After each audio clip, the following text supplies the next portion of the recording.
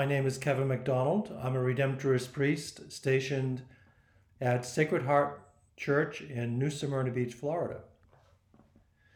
At every Mass during Lent, the parishioners of St. Lawrence the Martyr in Redondo Beach, California, where I am currently conducting a parish mission, kneel down for the Penitential Rite.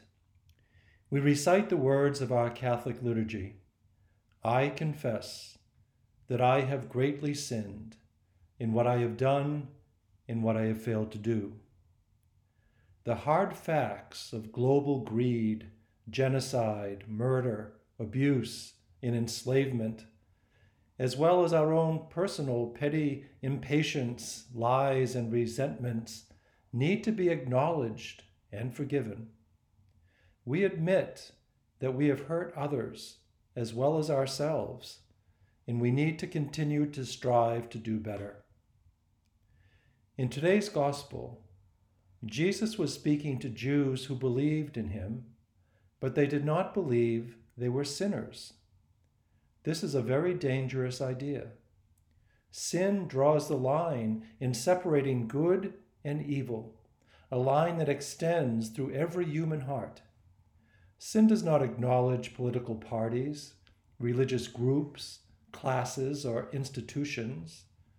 Without a clear sense of right or wrong, we will end up endorsing violence and participating in an us versus them mentality.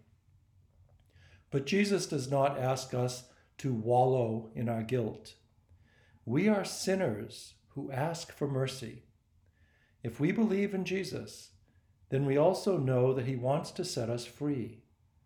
With a profound vision of God's grace, we will find the forgiveness we seek. This path to peace will, through the grace of God, extend even to our enemies. Living in this attitude of humility, in calling on the Lord's gift of mercy on a daily basis, will make lasting peace possible.